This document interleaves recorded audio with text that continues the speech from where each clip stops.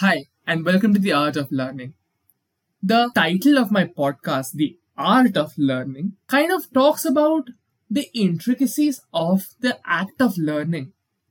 It shows one side of what learning actually is.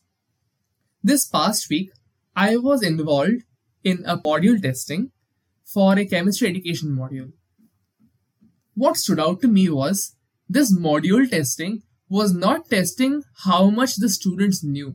Rather, it was testing how well the module as well as the instructor of the module could impart that particular education to those students and how students reciprocated that particular knowledge. This brings me to a very interesting field of educational research. Education, as a more formalized form of learning, is an art and a science at the same time. The art of learning, and now a little more specifically, the art of education, is something we have been delving quite a lot in the past few episodes. We are talking about how to present curricula, how to put forth that knowledge. That is the art part of it. The science part is equally interesting.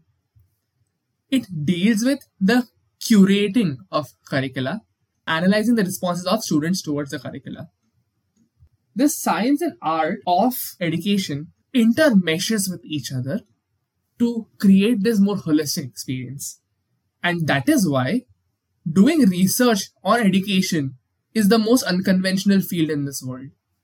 Because you cannot apply typical traditional techniques to be able to do research in education. It's not like doing research in chemistry or biology where you conduct a particular experiment and you get results that you can plot somewhere. The kind of experiment that you conduct also matters when it comes to educational research.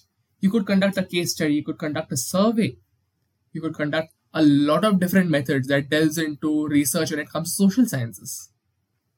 The results, however, are quite subjective because there are not a lot of parameters that on which researchers agree on, with which you can properly quantify education. This is the direct effect of when a science and art combine. Things become a lot more subjective. Things become a lot more intuitive. There's a fun in that as well, yes. But doing research in such a field is a task. My dear listeners, I would want your focus to come towards a lot of the intricacies when it comes to the science and the art of education. Let me give an example of how I prepare for a class, and let's see how well can you all point out the science and the art of taking that class. So when I'm preparing for a class, what do? I decide on the topics to be taught.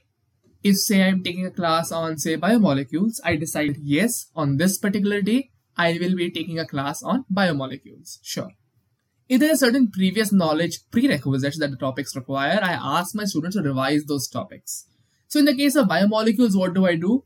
I would ask the students to get a basic idea of, say, what are carbohydrates, what are proteins and all of that. And yet, I would keep some material on those prerequisites ready just in case that the student themselves have had low amount of clarity on the topics that they are actually supposed to have a previous knowledge on. Then I start planning the flow of the class. This is the art part of it. Because you're planning the flow from the student's perspective. You as an educator have the knowledge already, but your student does not. So how would your student understand? What would be the points of difficulty that the student may have? What are the points that may go easier? That is the flow you need to figure out.